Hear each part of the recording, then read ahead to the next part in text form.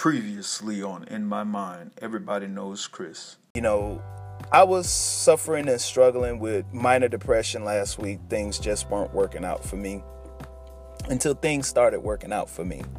And things started working out for me with one simple change of my mindset. And that simple change of my mindset was I said yes. Message. If you know me and you know I'm from Sanford, you know one of my best friends, a guy by the name of Corey Curtis, aka Wise Man. And we were sitting out on the porch because that's what we do in Sanford. We sit on each other's porch and we talk. Real Southern hospitality. Corey shared a great story with me. He was talking about a situation that he had just had with a girl that he was seeing. And the moral of this story is, you got to grow love, not just show love. And I know Valentine's Day is quickly approaching. I believe it's Thursday, February 14th. And there's going to be this big display of everybody showing love. You know, people always say that all the time. Show me love. Show me some love. But who's out here growing love?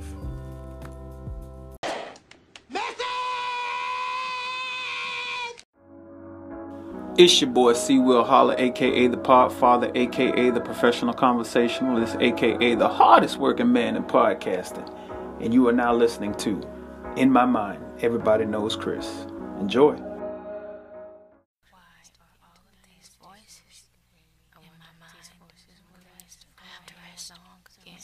Have to remember to have to rest. Turn on the oven, spin it, we can warm up the apartment. And all these voices stop sometimes. Have to rest, stop it. Big mouth, I need to take my vitamin. Why won't they stop? Stop it. Why won't they stop? I got to talk. I got to tell what I feel. I got to talk about my life as I see it. Biggie.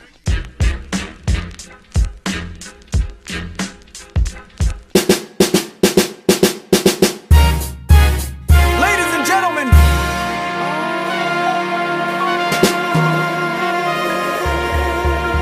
yes, sir.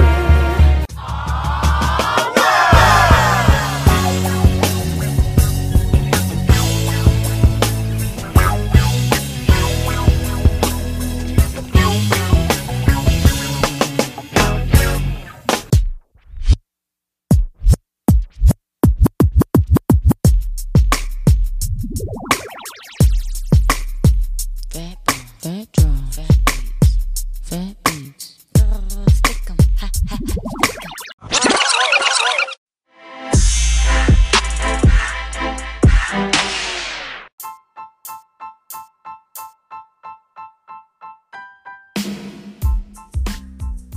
It's your boy C. Will Holler, a.k.a. the Podfather, a.k.a. the Professional Conversationalist, a.k.a. the hardest working man in podcasting.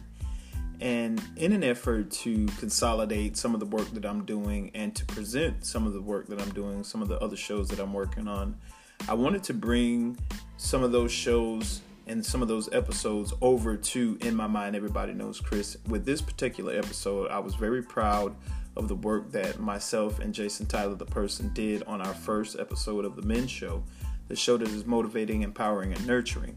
So I would love it if you guys would just take a listen to this episode. What I'm going to do is I'm going to produce and publish all of the shows in a time-lapsed fashion. I'm not going to hit you all across the head at once with all 7 episodes of The Men's Show, but hopefully you'll get as much out of those shows as I have putting into the shows. I had a lot of fun doing it, and I hope you guys enjoy it.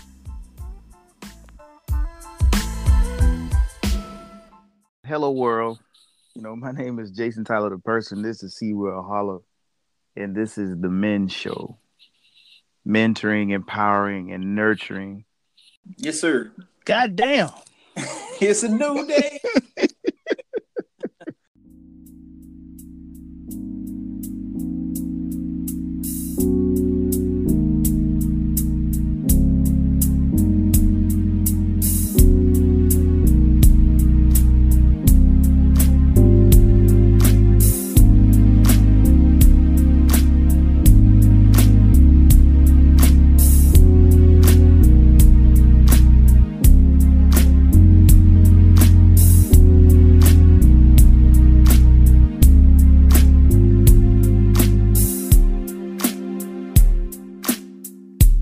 You are now listening to The Men's Show, the show that is motivating, empowering, and nurturing for all who care to listen. Won't you join us? Your hosts are C. Will Holler and Jason Tyler the Person, bringing you information that only two men from a background like ours can. Facts. So C. Will Holler, my man. Yes, sir. From many, many moons ago, Destiny has brought us to a point that we are now in a position to give content in a way that only we can. Yes. Lake Mary High School, 1992? Would it have been? 92, 93? Ooh. 92? 8th grade for me, 11th grade for you, so I want to say that was 92, 93. So we'll go with 1992. You got two African American males that grew up in the proximity of the same overall neighborhood, but as subdivisions, we was from different areas, came together in a class and had a bond that's lasted 20 plus years. Super facts. Who would have ever thought TV production would have led to a lifetime of wisdom and bonding as men, that here we are 40 plus years old with a platform delivering content that the world needs. I mean, to be fair, when the question is always and often asked, who would have thought? I hate to be the asshole in the room and say me, because it's true. Like, I look at people who are not necessarily in my area in terms of proximity, but who are in my area in terms of spirituality. I think when we first linked up, we definitely was trying to size each other up, see what this cat was about. I knew of you, but I didn't know you like that. And I'm pretty sure you knew of me, but didn't know me like that. But, here it is that we ended up in that class together, along with, some other good friends of ours at the time, guys by the name of Ernest Whitby and Eddie Perez. Yep. And I think that what we are clearly aware of now as men, and not so much aware of as children and young boys, we are aware of what I would call universal purpose. Facts. Some people call it alignment. And I think that, we just followed what was in us to what the call was. And I think that, there was no judgment. I didn't feel like there was judgment for you. And I know, there was plenty of, and they're going to have to pardon my terminology here, but there was plenty of dick measuring going on back then. Plenty of that. But I didn't feel that from you. And I felt like there was a kindred spirit, a common bond. Episode 1 from Boys to Men. We're going to title this first topic, Tales from the Hood. Sanford, Florida, a.k.a. Bo Key. And they're just 3 bullets that I want to call out. And I definitely ask and get your information and get your take on it. And I'll fill in the blanks on after that. But point 1, talk about our hometown memories, highs and lows. So what is the best memory that you have of Sanford, Florida right now? Just, in a quick riff. That's a challenging statement where we are. I guess honestly, probably one of my greatest moments would still have to be, believe it or not, the holidays when everybody would get together in Academy Manor. Around your street. I really didn't even matter what particular holiday it was, but back when, like I said before, the violence got bad, back then you could come together, you would smell a number of barbecue grills, Yeah. Everybody would be out there, in they nice short sets back then. That's when they was into the big classic cars, the Impalas was, drop low. But at that time, everybody was just out there still vibing. It was before the gang stuff got real bad. So people were just out there having a good time. Yeah, I would agree with you. Yeah, that's that, and probably, the 4th of July downtown, at the riverfront. Those are probably the highlight moments for me in Sanford? Yeah, I was definitely gonna say my best memories of Sanford, Florida would definitely be the holidays, but more specifically, one holiday comes to mind for whatever reason. I would say it would be Thanksgiving, because I think that was the day that people came together and it was about family. I know as a kid, you were coming together for Christmas, you worried about what toys you got or what clothes you got and stuff like that. So that was more so about what the gifts you were about to receive. But I think with Thanksgiving, because that was a holiday where you were guaranteed to have that Friday off. Yep. Would get the guests from out of town and everybody. It was just kind of sort of, even back then, from a memory standpoint, it was the nostalgia of that holiday that I appreciated. And to your point, Sanford, the city of Sanford, not just Southwest Road and Academy Manor, yep, our neighborhoods. The Sanford was a community back then. It was. You know?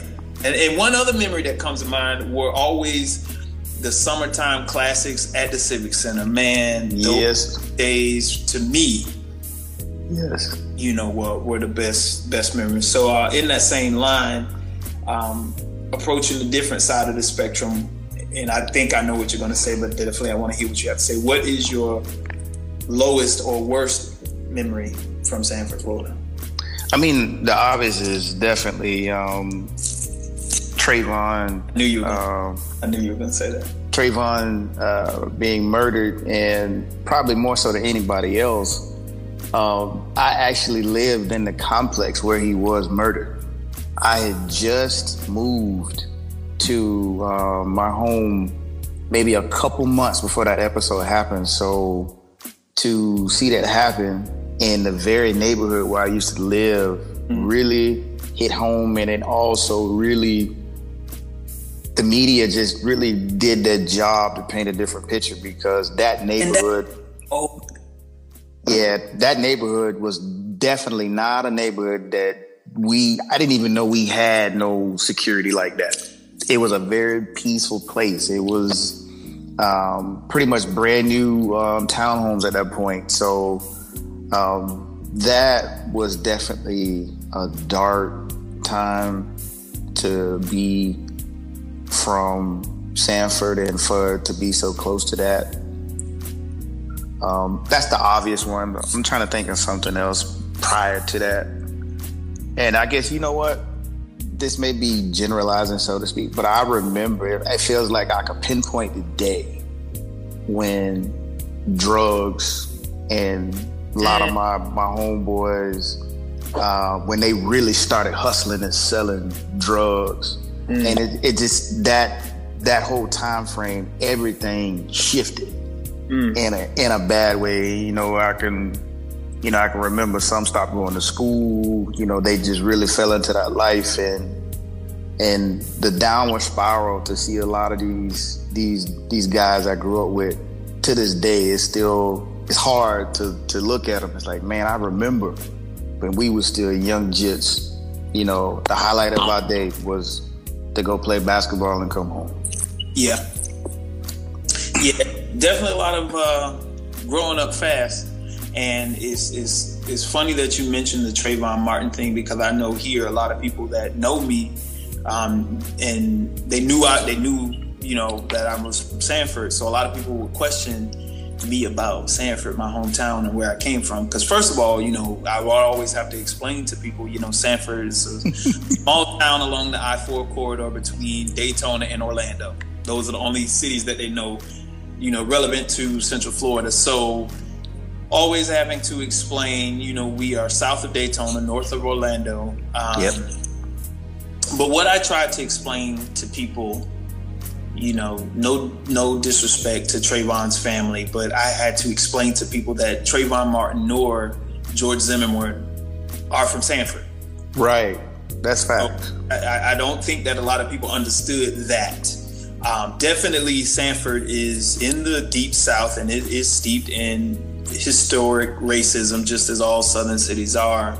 But I never really experienced anything where I felt that my life was in danger or in jeopardy at any moment because I was black.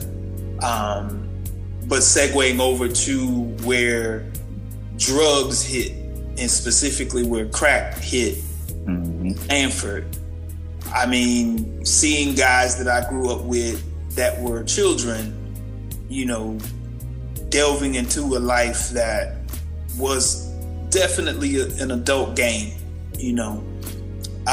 It was kind of, you know, I just remember the gravity of the moment, like looking at guys that, like you said, we played basketball with, Nintendo games with, and stuff like that, you know, starting to wear these big guns, it go to them out. And I'm still at home playing with Legos and Sega Genesis and stuff, man. It was just, you know, I don't think I was ready to grow up so fast. So luckily, I was allowed in my household. I was allowed to hold on to my childhood a little bit longer, you know. And I think, you know, that benefited me later in life because I didn't have so many miles on me, so to speak. But at the same time, I didn't run towards, you know, adulting so quickly. And I think that's one thing that a lot of us from our hometown faced is growing up very quickly. But since we're on that topic about how we grew up, you know, I definitely have one of the discussion points called family dynamics. So we definitely come from different dynamics, but there are some correlations or similarities there. Talk a little bit about, you know, and you don't have to go too deep into your personal life, but just talk a little bit about the family dynamic and what you grew up with. Well, I'm glad you made that point, because I think for us to be co-hosts and driving a show forward, our different upbringing, I think, is really going to give our listeners a 360-degree perspective of life, because in all honesty, my dynamic in my household was totally different than yours. I was raised single mom predominantly until I had a stepfather come into my life that really changed my direction. But probably up until, I'm thinking 9 years old, somewhere in that ballpark, you know, my lifestyle was, my mom was at work, I was a latchkey kid. You know, grandma lived next door, but I had to grow up quick because I didn't really have a choice. You know, I had to learn to keep up with keys and, you know, let myself in and making egg sandwiches and stuff like that. So at the same time, because my mom was working and providing for the household, I was left up to my own devices a lot. So I experimented with a lot of stuff, went a lot of places I shouldn't have gone, seen a lot of things I probably shouldn't have seen as a young person.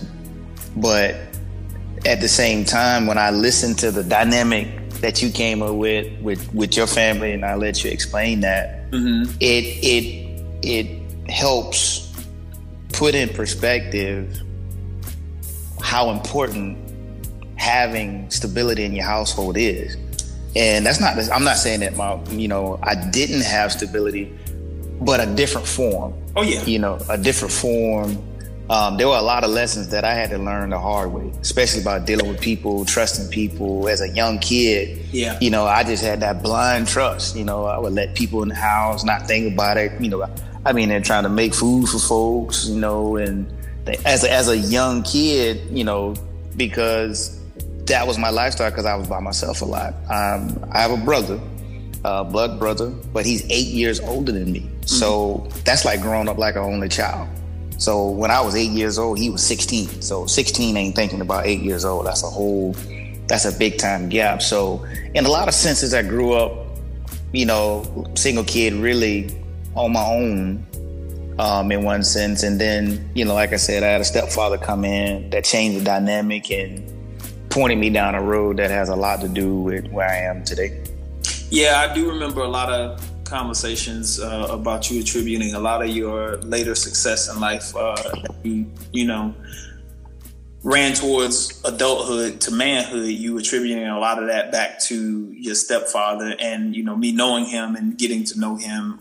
For the few times that we did meet, I could definitely see that he was one of those old school solid dudes. Yep, he was. Didn't need a lot of words. Didn't have to talk a lot to get his point across. So I could definitely appreciate what we called back then that quiet strength. Yes, sir. Yes, sir. Yeah. Well, I guess for my family dynamic, definitely being born to very young parents. My parents were still teenagers when I was born, and being a product and a child of the late 70s. I don't have any bad memories, but because I don't think you have any reference points to life and what life should be at that point. For me, everything was good, and I just remember seeing my parents just do a lot of things that I thought people did until I went to my grandparents' house, which was a totally different dynamic because they were, rooted and based in the church, and they were older and they were established because they had jobs. So I went from basically an unstructured home to a very structured home, where there were two, parents, with my grandma and my grandfather. And it took a period of adjustment for me to get used to that family dynamic. But one thing that they did provide was structure, which was something that a child needs. Definitely children need structure. I think you do need a little bit of room for creative flow and curiosity, but also you do need structure, because I think that's what helps you set rules and boundaries, not only for yourself, but for you to be able to interact with others. But this actually begs me to ask another question, because I have to address this oftentimes as an adult. How often, or if you can recollect, how often did you hear, or would you say you heard the word love passed in your home? Like how many times did someone say, "Hey, I love you," or show you some affection? Not just put a meal in front of your face or clothes on your back, as they say. Because I know I heard a lot of that. That was the way they showed love, but that really wasn't love. That was more so duty and obligation. That's a great question, and you got to bear with me a little bit because I got to give some context. So, there's levels to when I say my mom was a single parent in the 70s. Unfortunately, some of the men in that era just made some bad choices. The dynamic of relationships compared to then and now is like night and day. Right. So my mother in my childhood was rough. There's no other way to put it. I seen my mom go through some things, some hard things, involving my biological father that really shaped our relationship from a childhood to adult. So when you ask that question, how often did I hear it? Honestly, I didn't hear it. Well, I would hear it at times of being chastised for whatever the reason, and you hear it. I'm beating you because I love you. You hear it then, but which is definitely confusing as a child. and to be fair to basically to my mom, because of the result of what I saw as a child, it was difficult for me to receive that, because she tried. Like, she would try to hug on us, and I didn't even know how to respond back. All of that felt foreign. So she used to tell me and my brother at times, like, I don't know what kind of boys y'all are. Most boys, they mama's boys and they love on their mom, but yeah, I'm in a healthy place now to look back and say, back then, because of that dynamic in the past, probably a hug was probably it. But the words, just saying I love you, just for general purpose, didn't really hear that as a kid. Yeah. I mean, like I said, definitely growing up and maturing, becoming a young man, now a middle-aged man. That word was clearly foreign to me because, I'm growing up with my grandparents. So that's just not a word that I heard, let alone the affection piece and hugs and kisses and just overall general support. I think back then, obligation was more so the priority versus any kind of emotional growth and maturation and support. And I think this is where we get to, and we'll continue to approach these topics is, from our perspective. I think that's why a lot of black men in particular suffer from arrested development, because they are not mature enough in an emotional sense to handle the rigors that come with loving someone else, because I don't even think these guys know how to love themselves. And I know that was one thing that I had to learn as I began to grow and develop. And definitely when you started trying to develop romantic relationships, not relationships, but romantic relationships, where you had to give some emotional thought to this person that you were spending time with, and concern yourself what she cared about and stuff like that. So it begged me to dig a little deeper, to find the desire to want to do those things. And one song comes to mind that, this song, my aunt used to play it all the time. And I listen to this song at least once a week as a grown ass man. And I don't know if you know this song, but I'm going to give you the title. I Want to Know What Love Is by Foreigner. I want to know what love is. Yes, sir. I listen to that song. Yes, sir. I want to take a little time. Oh my gosh, don't get me started. Hey man, that's real music, but it's real music, man. When we decided to do this together, this podcast, it's amazing how much the universe is steady confirming, even in this first episode, because what we're touching on is really is addressing, I think, the root of a lot of issues when it comes to men. Like you said, you hit the nail on the head, man. When trying to address romantic relationships and trying to grow to that point, even in the beginning, in my teenage years, it was still foreign to, you associated physical stuff with love only. That's it. Yeah. The maturity and the understanding that didn't come till way later down the line, after a bunch of hurt individuals in my path of just as a guy not understanding, well, what's she upset about? I don't understand. Yeah. So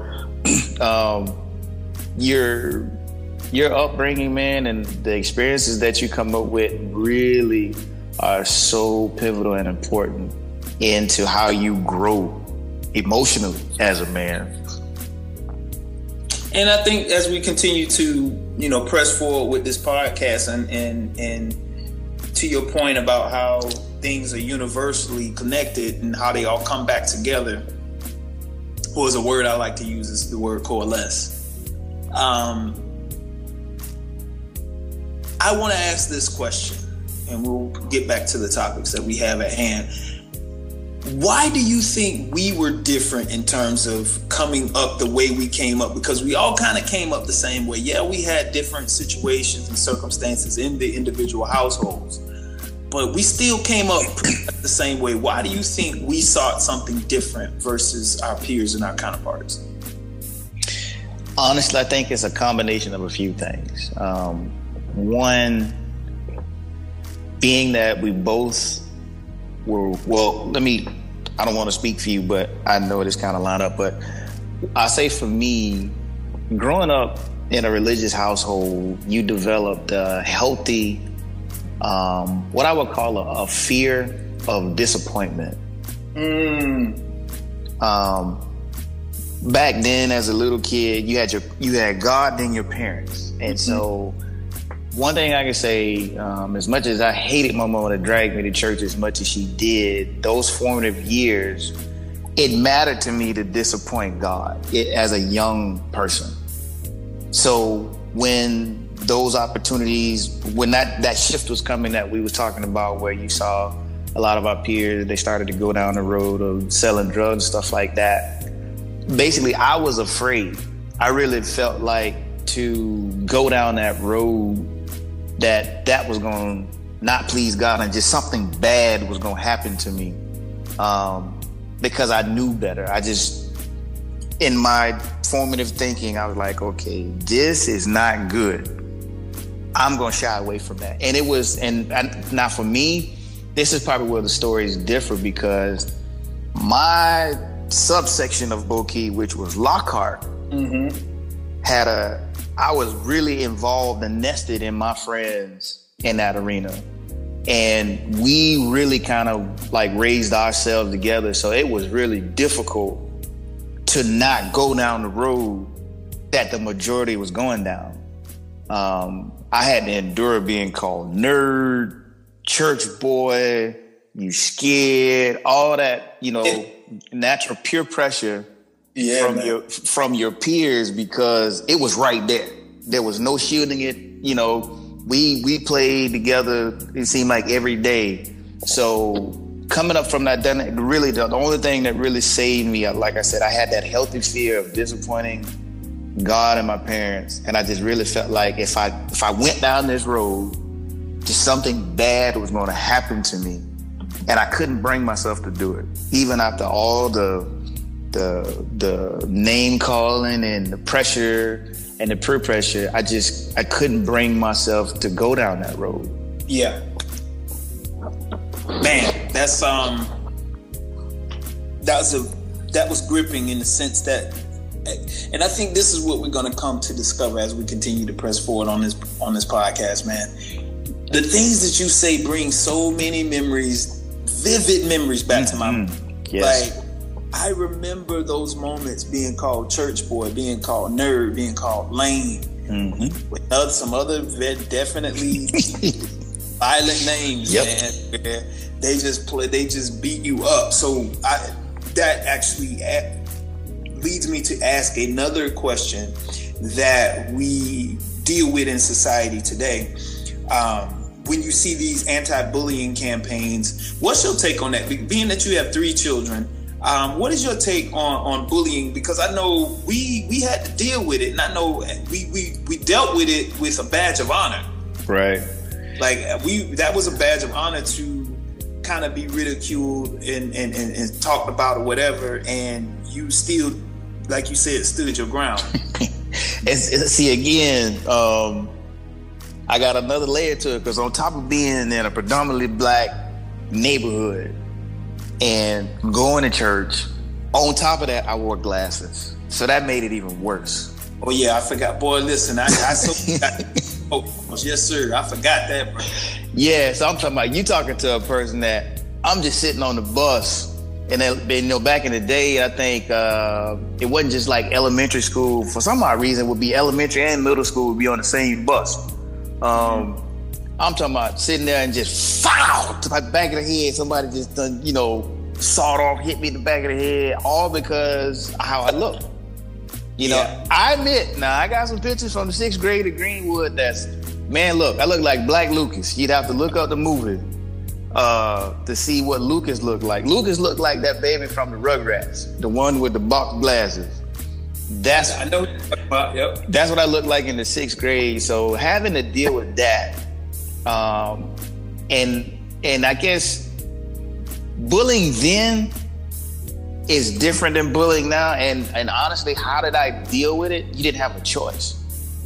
Yeah. It either made you conform to what they wanted you to do, or you just dealt with it. And honestly, to this day, now that I look back, I think that's where my character was built to where now I like to go my own way. I definitely despise somebody trying to make me conform. I like to cut my own lane in everything I do. And to answer the question, dealing with my kids today, in my opinion, this type of bullying now it seems like it's bred. Like this type of hate and bullying for the people who are doing the bullying is like taught to bully in a way that this is like a morphing of what bullying is supposed to be. I mean, the levels they taking it to now, the way they attacking people and things of that nature. As a father, and I may be naive to think this way, it's like my mind said, I wish somebody would bully my kids. That I may not be right, but that's my thinking. Like these are Jenkins. These are my children. I wish somebody would man. Like I felt that. I felt what you meant there, sir. Yeah, but in the real world, my oldest daughter has dealt with it in not so much the physical way, but mentally. You know, and I think that's more so the game, and that's what I mean by what they have to deal with versus what we have to deal with. Because I think right now is so much of the mentality in terms of like dealing with the cyberbullying and stuff like that, what we had to deal with, because you could literally run away and get away from it. You said the key. We're talking about bullying in a generation where these young people of today, entire identity is built in a virtual world that's not real. Like you said, we could run away physically. We could not do.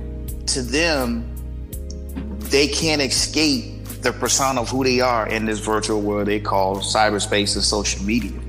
So when somebody gives them a bad review or gives them a thumbs down, that's the equivalent to back in the day, me being slapped side the head in front of a bus full of people. Yeah. Except 10 times worse, because now, okay, you got 20,000 followers. Everybody just saw you get the thumbs down or the slap on the back of the head, and because they can't separate this social media persona from the real world, they might as well have just got hit, not just slapped in the back of the head on the bus. They might as well have got hit with a hammer. To them, that's how devastating it is. So mentally, it's so much worse for bullying now because it's really all in the mind. And you saying something about me on social media, then you are attacking all that I know that I am, and these kids are not equipped to handle that. Yeah, and I've heard many a times where people say, "Well, just log off," like get off social media, put your phone down.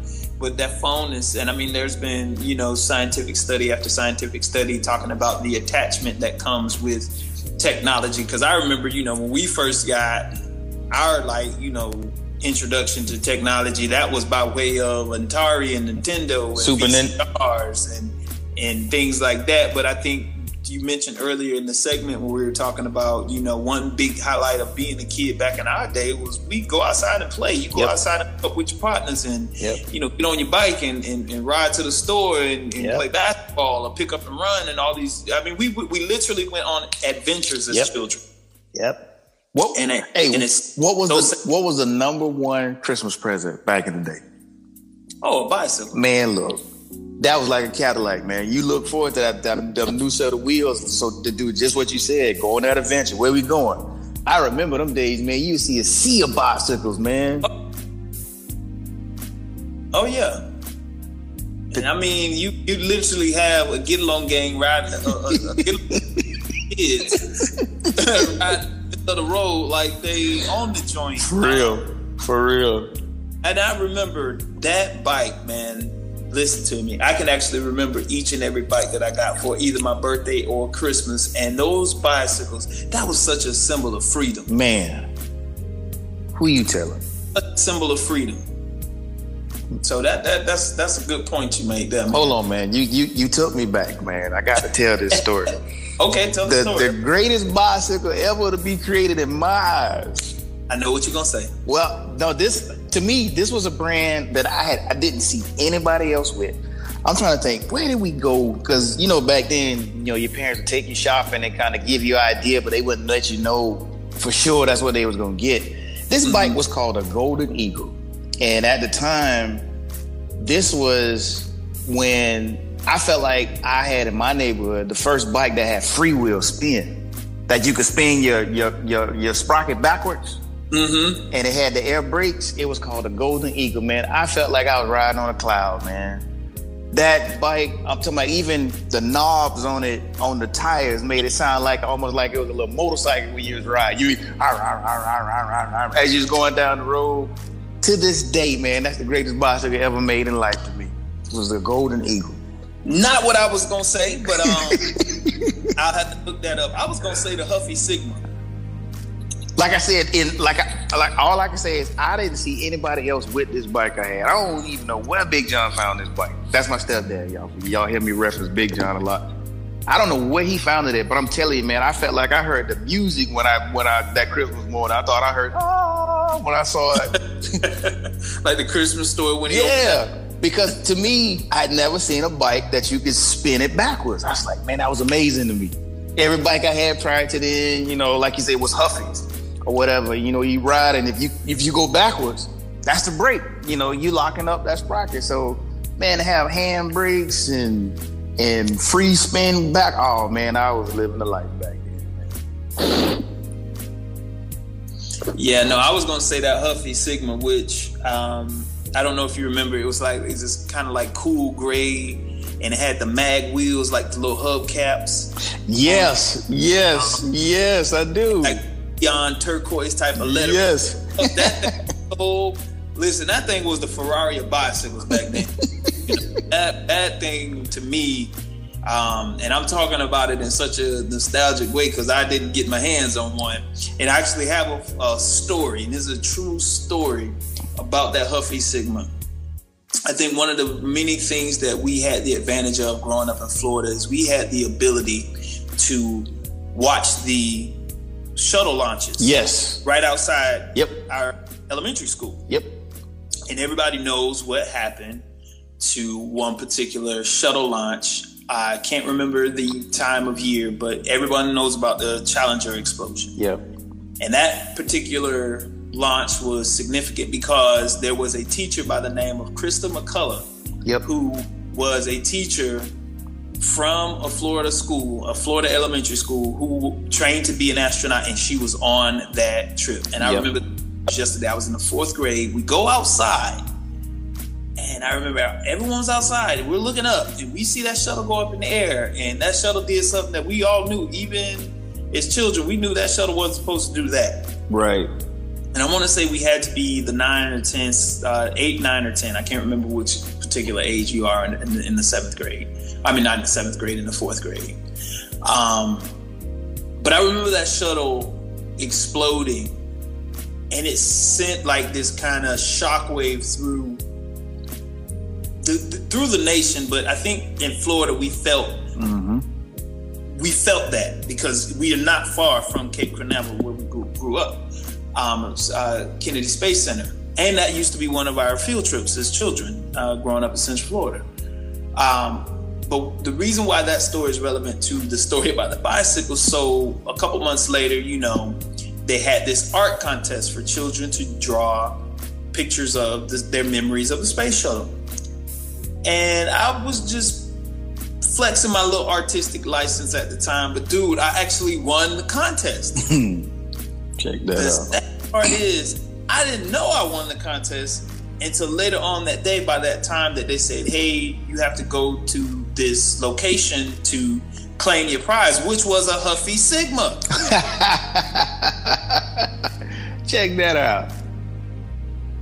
Sad part is, bro, I got home and I am literally sweating bullets waiting on an adult to come home so they can take me up there to go pick up that prize. Dude, for whatever reason, no one came home till after 7 o'clock, and my grandfather came home. Once he finally came home, I begged. I'm talking about I was bawling, crying. We got to go up here and get this bike. Dude, by the time we got up there to go get the bike, they had already given it to the second place winner. Oh, man. And you want to talk about dealing with hurt, disappointment, like frustrated. Dude, I don't think I spoke to anybody in that house for like a week after that, man. Like, my little feelings was fried, dyed, and laid to the side, bro. Like, I was destroyed. Especially if that was your dream bike. It was my dream bike, man. And I have many stories about heartache and pain. Because I think that's just what life is about, man. It's about dealing with disappointment, because you're gonna get that. Life gonna deal you a bad hand every now and then, and this is how you press forward on through those disappointments. But before we move on, there's a fact. I don't even know if you know this, but Big John used to work for NASA. I didn't know that. And so, just speaking of the launches, to see the launches from the elementary school is amazing. Man, he took us as close as you could get one time, actually, to the Space Center there in Cape Canaveral.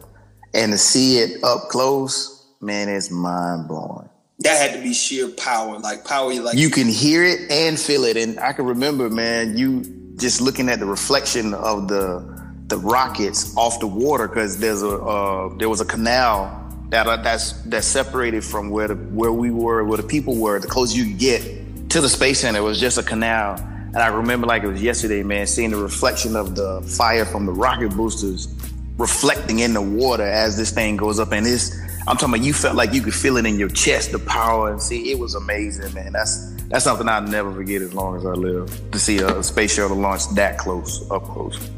Man, I try to tell people, and only folks who grew up in Florida can understand that there was some distinct advantages from growing up in that state.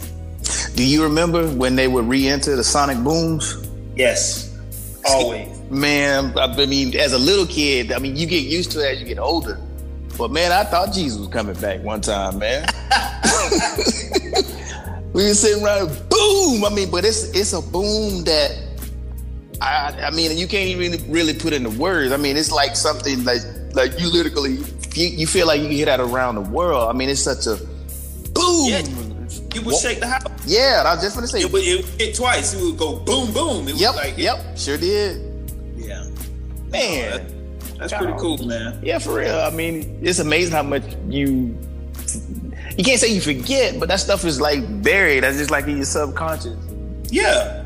It's good to remember that kind of stuff, man. And like I said, one thing that I'm looking forward to is just having someone to share these memories with. I've said before, it's important to have a story to tell, but it's more important to have someone to verify the facts. So, I mean, having the ability to share this with someone that I actually grew up with, that we can share these stories from different perspectives and different points of vantage points, man, and points of view. To me, I think this is going to be amazing, bro. And it is. They committed to it for the duration of it.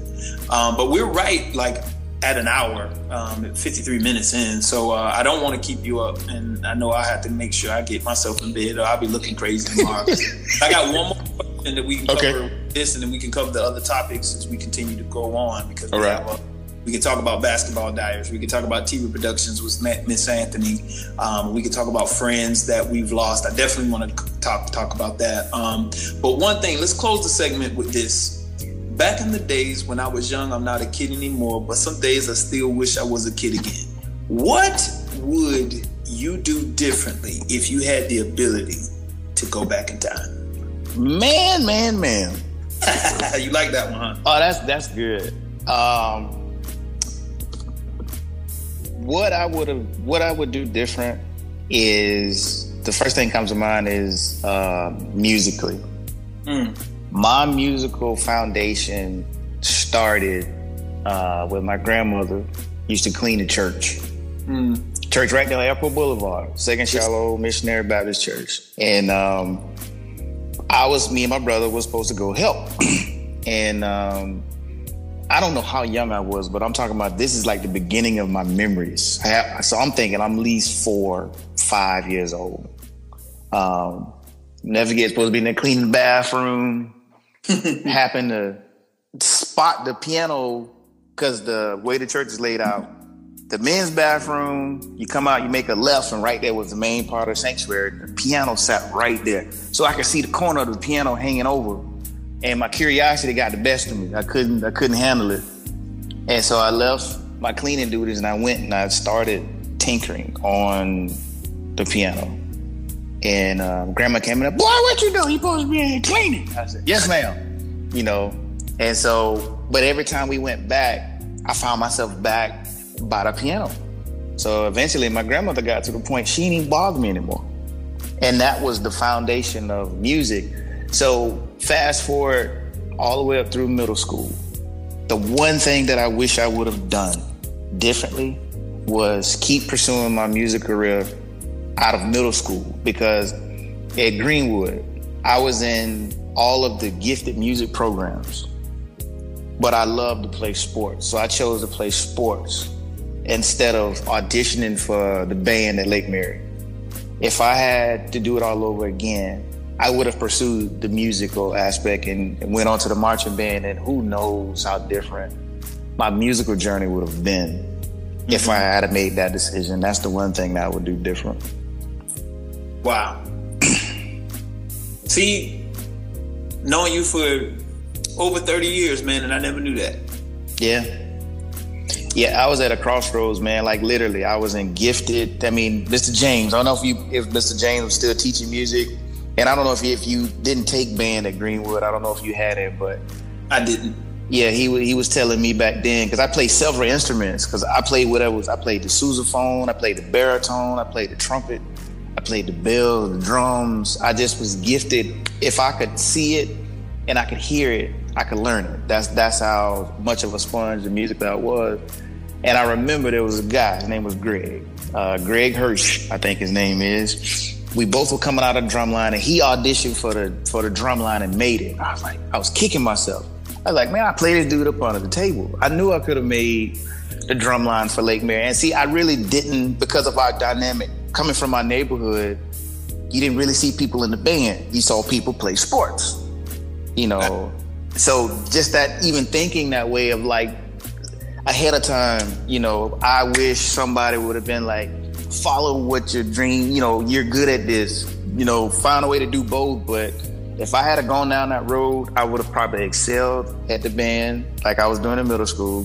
I probably would have ended up at Berkeley somewhere, School of Music, and who knows where I could have been. But that one decision, man, is if I could do it all over again, I would audition for Lake Mary High School band, which I knew I would have made, and my whole musical career would be totally different. Yeah. Wow. I mean, that's. Again, hearing you call out these names about these schools, these places, and these people, like I said, right back down memory lane, one of my favorite Minnie Riperton songs. I think for me, my back in the day moment that I would do all over again has something to do with growing up and education. I know I would have paid more attention in school. I would have taken school much more seriously. Yes. As a child, because not only from an educational standpoint in the benefits and the importance of education, but I would have taken myself more seriously going through school, to your point, like getting into programs that were passions of mine, cultivating a life that would probably help me develop into, I think, a more well-rounded person. I think back in my household and back in my life, back in that time, I would just go to class to get by. Yep. Like, clearly, like you said, I remember writing a paper so well that the teacher thought I plagiarized. I remember that. She was like, she was like, dude, you've been knocking out C's this entire year. How did you come up with this concept, these like, how did you string these words together? I said, first of all, that's disrespectful. Secondly, it was a topic that I cared to talk about because it was a book that I actually read, and it was a book by Zora Neale Hurston. Okay. Black author. Yes, from Eatonville, Florida. Right. And I wrote the review from what that book meant to me, what that, I just remember dealing with growing up Black in Central Florida, and I just remember, man, like it was such a,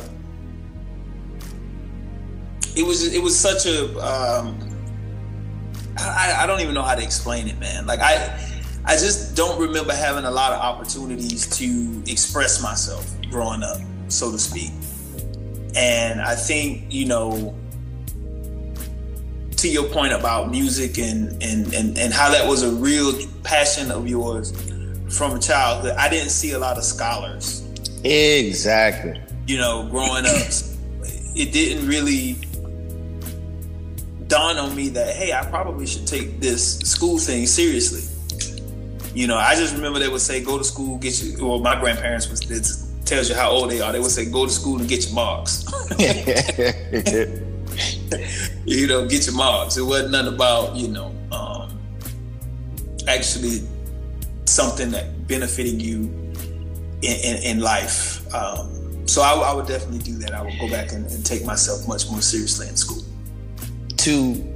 I think this is a perfect way to close this segment, because what this topic right here specifically, what would you change? I think it identifies with, I know, a message that I want our listeners, and in this particular case, people that have an influence on a child. So not necessarily a parent. You could be an uncle, you could be a cousin, you can be an adult, you know, friend, but someone who has an influence on a child. Exactly what you said. We didn't see any college graduates. We didn't see any higher learning education in my immediate circle. So you didn't really press to be better than average because you didn't know you were supposed to.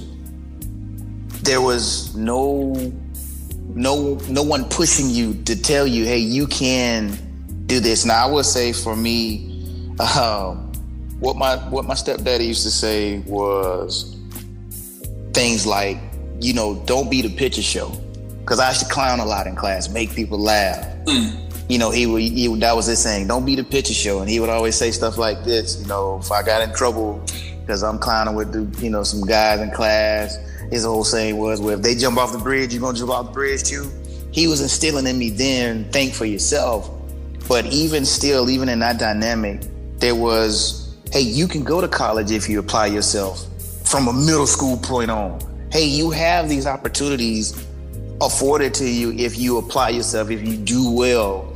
And this is, to me, I think, the genesis of the message that we want to give, is that we want to leave people and our listeners knowing that when you hear content coming from both of us, C. Will Holler and Jason Tyler the person, we want to put you in position to know that you can take this information and go make an impact in your own life and an impact in somebody else's life. Because if we had just one person to say, you can be this, our whole dynamic, our whole life path would have been different.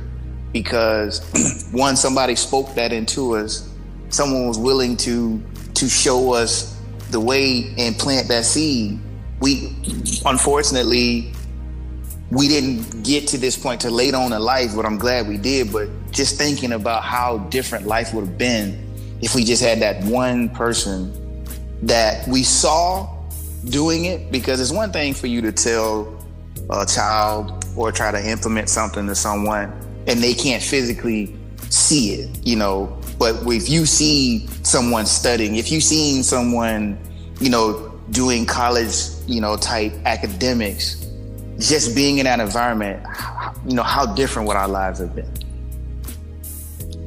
Yeah, I mean, I definitely felt that. I also reflect on it in this way, and I think this is one thing that I came to realize as I became older, that I would look at the folks that were in our lives and the disadvantages that they had to face growing up. They weren't given a lot of options to do more and to be more themselves. You know, with my grandparents coming from rural South Carolina, you know, they weren't, and being black from rural South Carolina at that. So, you know, they didn't have, you know, a lot of opportunities, but for what they did have, they maximized the hell out of it. So, you know, God bless them. Yeah. Yeah, it's to your point too. It's almost like all I'm saying is, for generations, people did the best with what they had, you know, and you can't learn what you don't know. Right. They can only approach life from their own level of experience. Yeah. Absolutely. Well, like I said, man, we are running over on the hour, bro. So this edit is gonna be crazy, but I got it, man. We're gonna do this. Like I'm glad I was able to link up with my bro so we could do this and put this positive word out there. Do you want to leave last thoughts, last closing message? Nothing more than this is a beautiful experience that I get to sit here and basically just rap with my brother, someone that our paths were destined from the beginning to a journey that's led us to this point where we are. Facts. And that we're in a position to speak life into our listeners, bring some healthy content. We're going to bring some comedy. We're going to bring some all that nutritional information. We're going to bring some financial information. We're going to bring whatever that we feel is necessary to put our listeners in a place to be impactful, to make changes in their lives for the better. So, I mean, I'm glad that we have this platform, and I'm glad to be bringing this content to you with my brother C. Will Holla.